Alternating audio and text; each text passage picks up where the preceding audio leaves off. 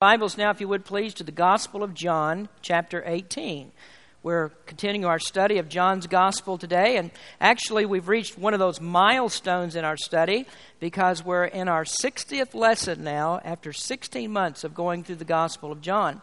And we notice as we've read John's Gospel that if you've studied the other Gospel accounts, John doesn't say things in exactly the same way or record some of the things that we find in Matthew, Mark, and Luke.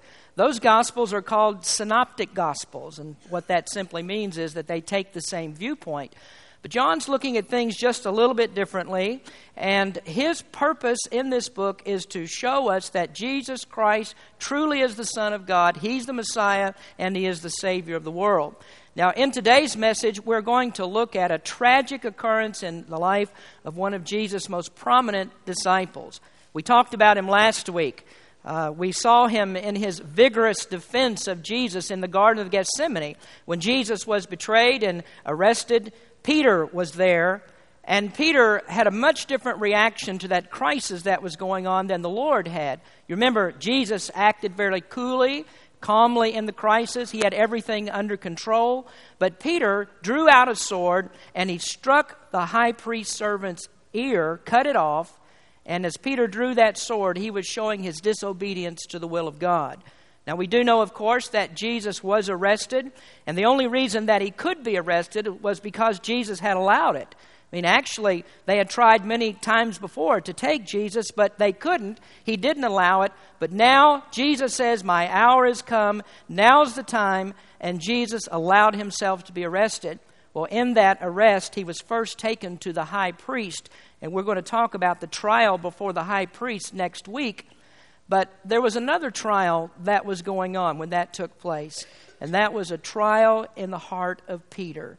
And this was when Peter was questioned about his faith. When he was challenged about his faith, Peter had a trial. I want to talk about that today, and we can read about it here in the Gospel of John. So if you please stand with me in reverence for the reading of God's Word. We're going to look at John chapter 18, beginning with verse number 12.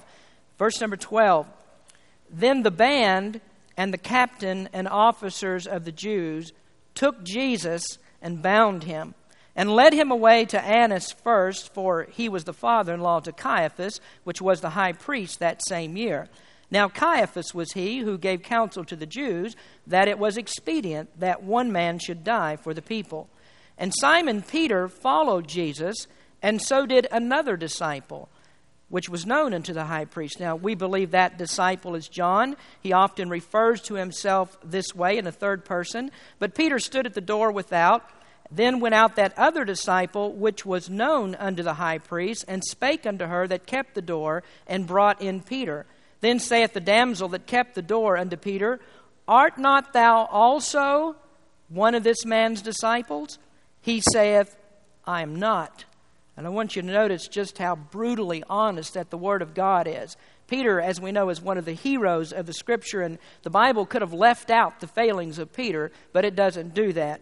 Verse number 18, and the servants and the officers stood there who had made a fire of coals, for it was cold, and they warmed themselves, and Peter stood with them and warmed himself. Now, if you'll skip down to verse number 25, please. And Simon Peter stood and warmed himself. They said therefore unto him, art not thou also one of his disciples? He denied it, and said, I am not. One of the servants of the high priest, being his kinsman, whose ear Peter cut off, saith, did not I see thee in the garden with him? Peter then denied again, and immediately the cock crew. Let's pray. Lord, we thank you for the reading of your word today. We ask you, Lord, that you might show us something from your word, that you draw hearts close to you. And as we speak on the subject today about the denial of Jesus, I just pray, Lord, that we might not have it in our hearts that we would ever want to deny you. Bless in this service today. Draw our hearts close to you. In Jesus' name we pray. Amen. You may be seated. I'd like to speak to you today on the subject, have you denied Jesus? Now, perhaps there may have been a time in your life that you had an opportunity to stand up for Jesus or an opportunity to declare your faith, but instead of telling people that you were a Christian, instead you just stayed in the background and you didn't let anybody know that you were really a believer in Christ. I can remember about 10 years ago when I was in junior high school that I had my, you believe that, don't you? I had my first science class in junior high where the teachers were teaching evolution. Now, I hadn't really been exposed to that very much. This was quite a while ago. It was a little bit longer than 10 years ago. I wasn't really much exposed to the teaching of evolution. This was the first science class where we actually had to dissect something. So we had to dissect a frog in this science class. And the purpose, of course, the teacher was trying to show us some things, and what he was going to show us was how that these animals, these lower life forms, eventually evolved into other animals, and eventually they became human beings. Now, I thought that was reasonable. I mean, by looking at him, after all, he had bug eyes and he croaked a lot as well. I thought, well, that might be a little bit reasonable. But we had to write a report about evolution. And I remember telling the teacher that, yes, I will write your report, but I want you to know that I don't believe anything about what I'm going to write here. I don't believe in evolution. I do believe that frogs were always frogs, and despite your looks, men have always been men. And I stood up for my faith at that time.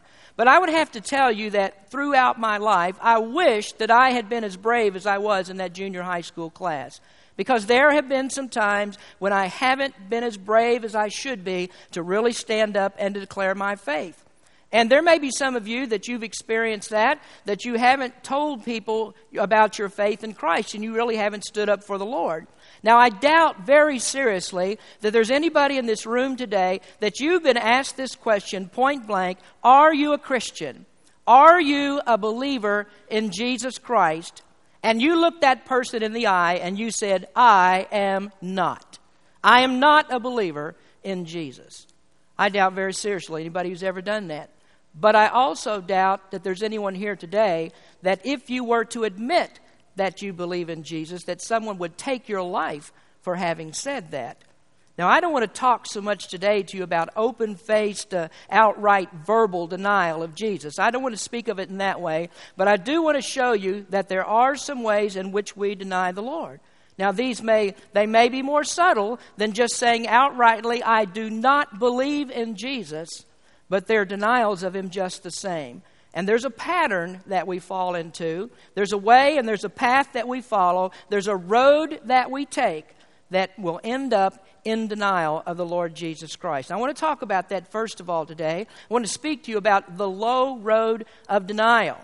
How is it that a Christian actually comes to the place that he will deny the Lord?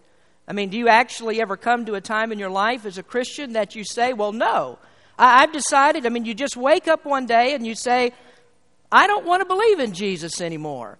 I don't trust Him anymore. I don't believe that He's my Savior. I'm tired of Christianity. I'm tired of following the Lord, so I'm just not going to believe in Jesus any longer.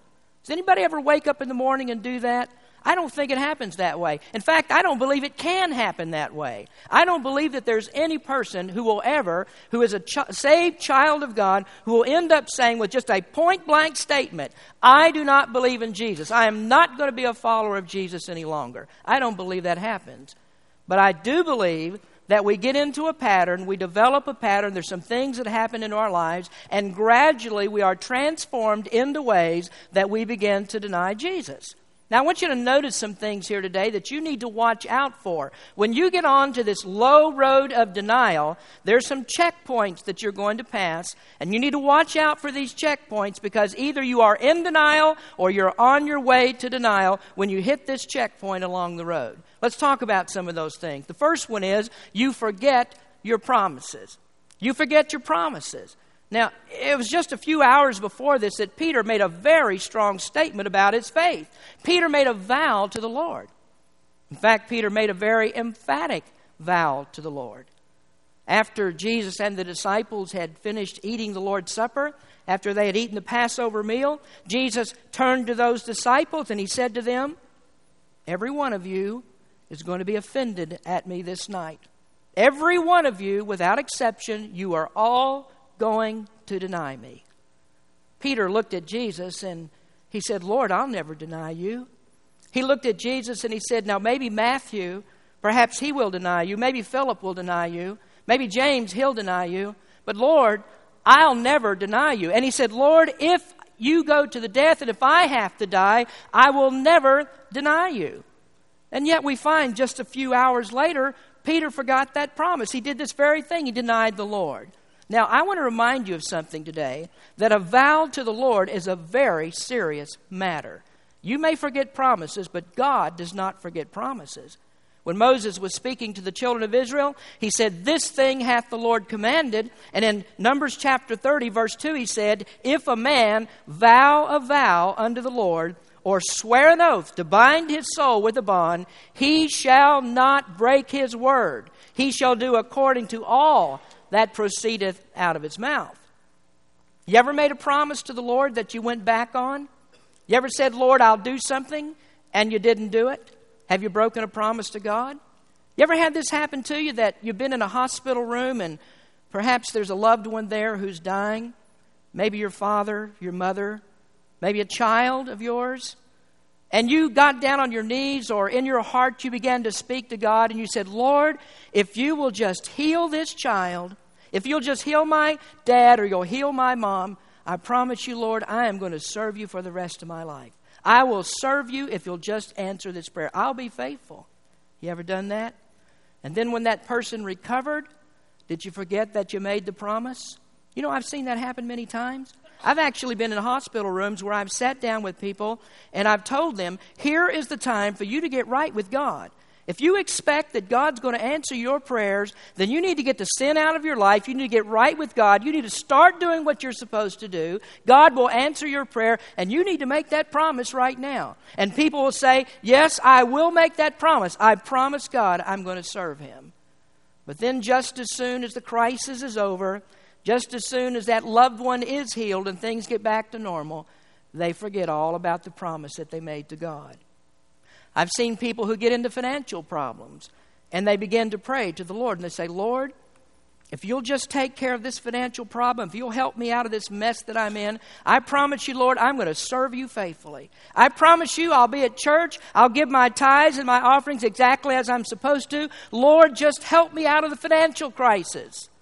And you know something? The Lord delivers them. He helps them. And it's not long before they forget about that promise. They stop tithing. And they go right back the way they were before. They spend every last nickel on themselves. They have forgotten the promise. And you know what that is? That is a denial of the Lord. You deny Jesus when you do that. People will say, "Well, I'll be faithful in church. I'll give my tithes. Whatever it is that you require of me, Lord, this is the thing that I'll do." And they don't do it. And that is denial. That's turning your back on God, and you are denying Him. You forget the promise. And folks, that's exactly what happened to Peter. He forgot this promise. And in this case, it was a promise that was only made hours before. He didn't go through with the promise. You know, there's a great line in that old hymn, "Come thou fount of every blessing."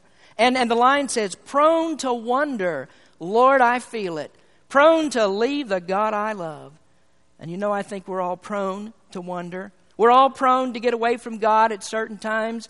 And we do. Many times we go back on our promises. And if you find yourself in that place, if you've done that, you're on the low road of denial. That's a checkpoint. And either you have denied Jesus or you will deny Him. Now the next thing is, you're on this road if you find out that you failed to pray. If you fail to pray. Now I want you to turn in your Bible to the book of Matthew, chapter 26. Turn there for just a moment. When Jesus first went into the Garden of Gethsemane with the disciples, the Bible tells us that He went there to pray. Judas was familiar with Jesus' custom of doing that. He knew that the disciples often went there. Jesus went there to pray. And that's why He told the chief priest and those who came to arrest Jesus, He said, "Here's where you'll find Him. He'll be in the garden." I know that He's going to pray there because He often does that. Jesus is now talking about His death. This is a good time to arrest Him. So you go to the garden. That's where He'll be. Look at Matthew 26 and verse number 36, if you would, please. "Then cometh Jesus with them unto a place called Gethsemane, and saith unto the disciples, Sit ye here, while I go and pray yonder. And He took with Him Peter and the two sons of Zebedee, and began to be sorrowful and very heavy. Then saith He unto them, My soul is exceeding sorrowful, even unto death. Tarry ye here, and watch with me. And He went a little farther, and fell on His face, and prayed, saying, O my Father, if it be possible, let this cup pass from me. Nevertheless, not as I will, but as thou wilt. And he cometh to the disciples, and findeth them asleep, and saith unto Peter, What? Could you not watch with me 1 hour? Watch and pray that ye enter not into temptation. The spirit indeed is willing, but the flesh is weak. He went away a second time and prayed, saying, O my Father, if this cup may not pass away from me, except I drink it, thy will be done. And he came and found them asleep again, for their eyes were heavy. So Jesus gave a command for the disciples to pray. In verse number 41, he says, Watch and pray that ye enter not into temptation. But do you know that there's not even one of those disciples who did what Jesus said? And Jesus spoke to Peter specifically about this. Peter could not even keep the simplest of commands that Jesus gave him. Here's a man who says, I will not deny thee. I'll go with you to my death. And yet Peter would not do that one simple thing that Jesus commanded for him to do. Now there was Jesus. He was in the most stressful position of his life. Here he was. He knows that he's going to the cross. He knows that prior to that cross he will be beaten, he'll be mocked, he'll be scourged. Nails will be driven into his hands and to his feet. He knows that he's going there to suffer for the sins of all who believe in him. And Peter can't pray. Peter can't do the simplest of things to pray for the Lord. So Jesus prayed and the disciples slept. He came back and he said, Can't you just pray for 1 hour? You ever tried to do that? You ever tried to pray for just an hour? Well, they couldn't do it. And folks, do you know this? That if Peter had done what Jesus had asked, I don't believe that Peter would have ended up in denial. If Peter had done what Jesus required of him to do, to pray and to be strengthened, he said, if you'll pray, you won't enter into temptation. And so here is Peter. He doesn't pray like the Lord says. And as I spoke last week, when he woke up from that sleep, you know what he did? He drew out his sword. First thing he did, took out the sword and went and cut off somebody's ear. And it's all because he was not praying as Jesus told him to pray. God would have revealed his will to him if he just had prayed as he should. Now, when you find it difficult to pray and you don't pray, I want to tell you something. You're ripe for denial. Prayer is what strengthens us. Prayer is what keeps us out of those positions where we don't do God's will. And so when you won't pray, you're ready for denial. So that's a checkpoint. How's your prayer life? Are you spending time with God? And if you don't, you're going to end up denying Jesus. So you don't keep your promises, you fail to pray, and those are checkpoints along that low road of denial. Now here's a third thing that you find on this road, another checkpoint, is that you fear persecution. What was Peter's fear? Well, he was in the garden. He saw they had forcibly arrested Jesus. They came out against him with swords and with spears. And you know what Peter was afraid of? He was afraid that they would do the same to him. And so when there was a young girl who recognized him, she walked up to him and says, Now, aren't you one of his disciples? And he said, No, I'm not. And he denied Jesus. Now, Peter was afraid that the same thing would happen to him. If he admitted his faith, then he would be taken as a prisoner as well. And so he denied the Lord. He said, I'm not a Christian. Now, how does that relate to you and me? Well, I think it relates in this way, is that there are some of you that you'll leave here today and you'll go right back into the closet again. And you'll be that closet Christian that you've been. You don't want anybody to know that you're a child of God. See, people are so afraid of what somebody's going to think about them, what they're going to say about them if they admit they're a Christian. And they're not concerned at all about what God thinks and what God says about them. And so some of you, you'll leave here today and you'll forget all about being a Christian on the outside. Now, when you come in here, it's easy to shine for God. We're all of like mind. We're all agreeable right here. We've come to worship the Lord today. So you'll sing the songs. You'll pray the prayers. There's no problem with that. Everybody agrees with you here. You're not going to deny Jesus here. But you'll go out there, you'll forget that you're a Christian because you're afraid of what somebody at work, somebody where you go to school, whatever it is, you're afraid that they're going to know that you're a Christian. And so you'll deny Jesus in that way. Now, folks, here's what we don't need. We don't really need more light inside of this building. We've got plenty of light in here. The Holy Spirit is here. When we meet together, God's Spirit is with us. Most of you, as I look over the congregation, I know your profession of faith. I know that you're a child of God. And I know that we don't have a problem with the light of God shining in here. The problem is out there. There's no light out there. There's wickedness. There's darkness. There are people who are against God. We don't need the light in here. We need light out there. And that's why when you leave this place today, don't be afraid to say that you're a believer in Jesus. When you go to work, don't be afraid to let people know that you're a Christian. And I'll tell you something else. If you've been working at a particular place for a period of time, people ought to know that you're a Christian. They ought not to wonder about that. You remember this little story I told you? It was last year sometime. We were preaching in John. And you may remember this comment that I made about G. Campbell Morgan. He was a prominent preacher in England in the beginning of the last century. And G. Campbell Morgan had one of his church members come up to him. And this church member said, "Dr. Morgan, I invited one of my coworkers to come to church."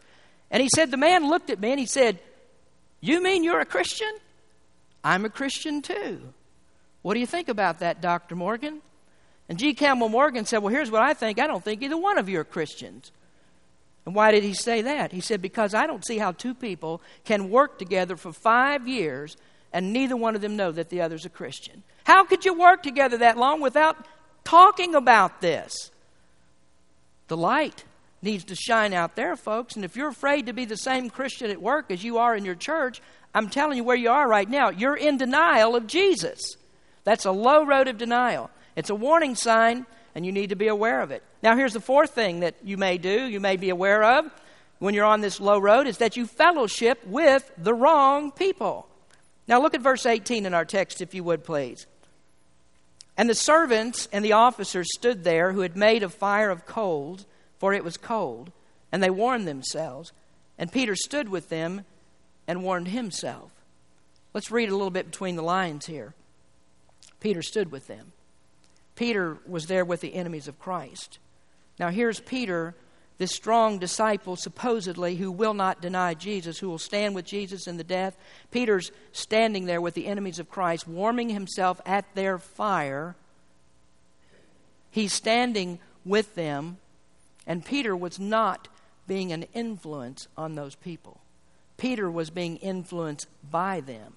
In Luke 22, verse 55, the scripture says that Peter did something else. It says that he sat with them. And when they had kindled a fire in the midst of the hall and were set down together, Peter sat down among them. So he walked to the fire, he stood with them, and then he sat with them. Does that sound a little bit familiar? Does that sound like an Old Testament text that we know very well, that we've read? It does, doesn't it? Psalm chapter 1, verse number 1. "Blessed is the man that walketh not in the counsel of the ungodly, nor standeth in the way of sinners, nor sitteth in the seat of the scornful." Folks, here's what happens when you get around the wrong people. First of all, you walk up to them. Then you stand around with them. You engage in their conversation. And it's not long before you sit down with them. That's what Peter did. He was there conversing with the enemies of Christ. I want you to make a note right here. I want you to make a note to remind yourself to do this. You need to read Matthew Henry's commentary on these verses. If you have eSword, if you have that computer program, if you don't have it, I recommend that you get it. And you can get it free. Talk to me about it or one of the members of the church. Get eSword. Download Matthew Henry's commentary. Go on the internet. You can find these things there. You can find Matthew Henry's commentary there. Have it at home. Read this. I'm just going to read you a small portion. Here's what Matthew Henry said. He said, "What a contradiction is this to the prayer of every good man. Gather not my soul with sinners. Saul among the prophets is not so absurd as David among the Philistines. Those that deprecate the lot of the scornful hereafter should dread the seat of the scornful now. It is ill warming ourselves with those with whom we are in danger of burning ourselves." There's Peter's problem. He identified himself with the enemies of Christ. He denied. He says, "I'd rather sit with you than I would to stand with Jesus." Do you remember what Paul said in 1 Corinthians 6? He said, "Be ye not unequally yoked with unbelievers. For what fellowship hath righteousness with unrighteousness? And what communion hath light with darkness? And what concord hath Christ with Belial? Or what part hath he that believeth with an infidel? And what agreement hath the temple of God with idols?" Do you know the answers to those questions? You know, actually, those are rhetorical questions. I'm going to answer them for you anyway. What fellowship hath righteousness with unrighteousness? None. What communion hath light with darkness? None. What concord hath Christ with Belial? None. What part does he that believe have with an infidel? None. What agreement hath the temple of God with idols? None. None, none, none, none, none. That's the answer to the questions. Here's the application for us today, folks. Many of you work in an atmosphere that's ungodly. There are things that are going on in your work. God's name is taken in vain. There's rank profanity. There's infidelity. There's unrighteousness. There's unholiness. And the question is, are you going to stand with them? Are you going to sit with them? Or are you going to stand up for Jesus? That's the question. Now, here is Peter. He's in the midst of his own trial. And folks, I want to tell you something. He blew it. He blew it. He had an opportunity, but he failed the test. He wanted to be with them and to be like them. Matthew Henry said, doubtless they were diverting themselves with this night's expedition, scoffing at Christ and at what he had said and at what he had done, and triumphing in their victory over him. So there's a little teenage girl that non-threateningly comes up to Peter and says, are you a Christian? Are you a believer? Are you a disciple? And Peter said, no, I am not. Another man sees Peter and he asks him, are you a Christian? And Peter says, no, I'm not. Still a third man comes up to him. This man says, well, you sound like one who companies with Jesus. Your speech sounds like a Galilean. You must be one of his disciples. And Peter said, no, I am not a disciple. And then the Bible says that Peter cursed. He tried to prove that he wasn't a disciple of Christ. He cursed. Peter says, you have the wrong person. Here's the problem. Peter's with the wrong people, and he's with the wrong crowd. Now, parents, I want to warn you about something right now. You need to intervene immediately. If your children are with the wrong people, you need to intervene right now, because you're going to be sorry later if you don't. I've seen it happen so many times. Young people get with the wrong crowd, and they end up in all kinds of problems. You know, someone wisely said, you lie down with dogs, you're going to get up with fleas. And that's exactly what happens. I've seen it happen before. You know, I spent 12 years as a youth pastor. And I've seen young girls, teenage girls, who wanted to date a boy who wasn't saved. And they thought, you know, I'm going to be a good influence on him. I'll be able to win him to the Lord. It doesn't work. It seldom works that way. This young girl who thinks that, well, I'm going to be a great missionary for Jesus. You know, some people term it that way. Missionary dating. I'm going to win him to the Lord.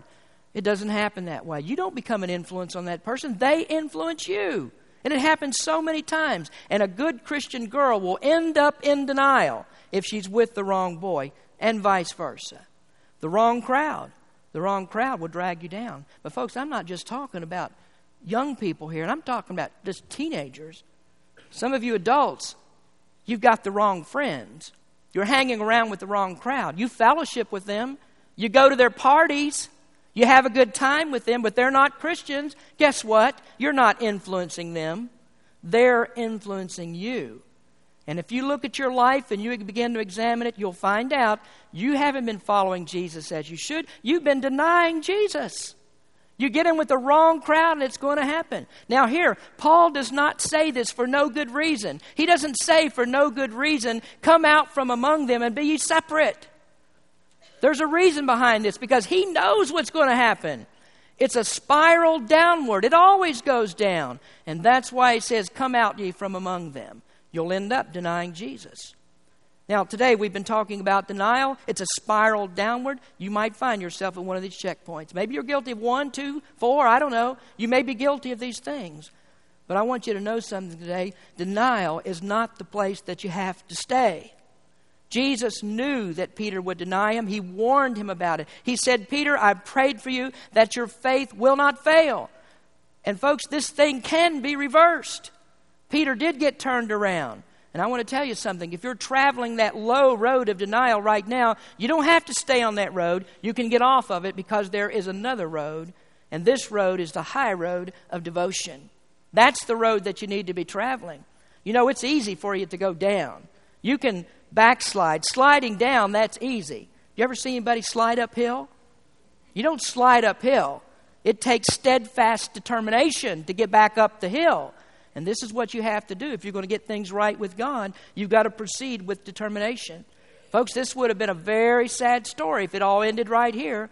If this all ended right here, it's sad for us to read it, but it doesn't end here because things change. It doesn't end in failure. There's no final apostasy here. There's no final denial because Peter comes back and he's used by God again. And you know why? Because he got devoted to God. He dedicated himself to God. He got right back where he was supposed to be. But it took determination for him to do that. Now, how do you do it? How do you get from the place that you're in now to the place that you need to be? Well, let me give you the answers to that. 3 quick answers. You're traveling this road, and you need to look at the checkpoints that are on the road, the high road of devotion. The first one is that you repent of your ungodly practices. Repent of them. What's repentance? You know, that's a good old Bible word. Lots of people don't understand it, though. Repentance means for you to stop it. It means to turn around, go the opposite direction. You know, someone said about sin, admit it, quit it, and forget it. And that's what you need to do. Admit the sin, quit the sin. You know, I was preaching on Wednesday night a few weeks ago in the book of Ephesians, and we were talking about sin. And there's something I told you then. If you were here, you heard this. I said, you don't need to pray about the sin in your life. You need to quit the sin in your life. Too many people spend too much time praying about their sin in life instead of stopping the sin in their life. That's what you need to do. The Bible doesn't say pray about it. It says quit it. You just stop sinning. When you've admitted it and you've quit it, then the next thing that you need to do is you need to forget it, because you need to realize that God has already purchased your forgiveness. If you're a child of God, He's already purchased your forgiveness. There's no sense you beating yourself up over the thing. Just get right with God and then proceed with obedience. Just do what God says. Now, there are many people, you know, they just want to rededicate their lives. You ever heard about the constant rededicators? They're the people that at the invitation time, they run up the aisle just about every week or every so often. They kneel down to the steps right here. And they say, you know, I'm going to rededicate my life, preacher. I'm going to get right with God, rededicate my life. And that's all they ever do. They just keep rededicating. The Bible says repent. The Bible says forget it. Stop it. Don't keep rededicating. Quit the sin that you're in.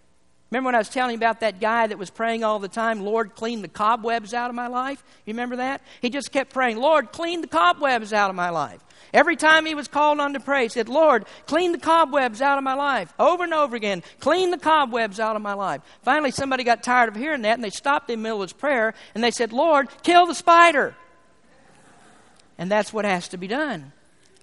Get rid of the sin. Stop the sin. Kill the spider. Repent of it. So Peter had some stark reminders about this. I mean, what he had done. Peter had some stark reminders about after his denial, because the Bible says the rooster crowed. The cock crowed. You know, that was just like Jesus said. But that isn't all, because we go to Luke 22, and Luke records that Peter denied, and in that moment, Jesus turned around and looked at Peter. Squarely in the eye, Jesus looked at Peter. Whoa. Would you like to have been under that gaze at that moment? Can you imagine what Peter felt in his heart when Jesus looked at him? And that's when Peter remembered what Jesus said. He said, before this night's over, you're going to deny me, and you'll do it 3 times. And the Bible says Peter went out and he wept bitterly. I want to ask you something. When you deny the Lord, does that break your heart? Are you saddened about your sin? Do you have any feeling about your sin at all? Are you saddened about what you do against the Lord? Did you know this, that every time that you condemn someone without a cause, the rooster crows? Every time that you gossip about somebody, the rooster crows? Every time that you're indifferent towards someone who needs love and compassion from you, the rooster crows? And what I want to know today is, are you sorrowful about that? Are you sad because you've sinned against the Lord? Peter heard the rooster crow. Every day, a lot of us, I think, are hearing that rooster crow. The point is, do you realize it? And do you repent of the sin? Turn from those ungodly practices. When you pass that checkpoint, there's another one. That's to return to God's people. You see, from this point, Peter could have left the disciples and At that point, he could have been a spiritual nobody. We might not even have read about Peter if we didn't know the change that took place, because Peter could have drifted away. He could have got completely away from God's people, and Peter may never have gone back to the disciples. But that's not what Peter did. Now, as we look at two people, Judas and Peter, they seem very similar, don't they? Because Judas betrayed Jesus and Peter denied him, and they have similarities. Judas was sorry in one sense. I mean, he took that 30 pieces of silver, he took the blood money, and it took the money back to those guys who paid him to betray Jesus. He threw it at their feet. What did Judas do? Well, he gave a refund. He didn't repent, he gave a refund. And the Bible says he didn't go back to God's people. He didn't go back to the disciples. Judas went out and he hung himself. But what did Peter do? Peter repented. He went out and he wept bitterly, and then he went back to God's people. You know, at the resurrection, there was an angel that was there, and the angel spoke to the women who had come to anoint the body of Jesus. And the angel said, "But go your way, tell the disciples and Peter that he goeth before you into Galilee, and there shall you see him as he said unto you." You ever wonder about that scripture? Why does he say, tell the disciples, and then specifically he mentions Peter? Why did the angel say that? You know, I kind of have a feeling that that's God's way of telling Peter, hey man, you're back in the fold. I've forgiven you for what you've done. You've come back. That's what we need to do. Return to God's people. Now, if you failed the Lord, the thing to do is to return to God's people. God's forgiveness is waiting for you. God says that he will forgive. And when you're doing that, you're traveling the high road of devotion. Forgiveness has been obtained. You just need to realize that it's there. Now, here's the third thing. Finally, you need to do this. You need to reestablish godly principles.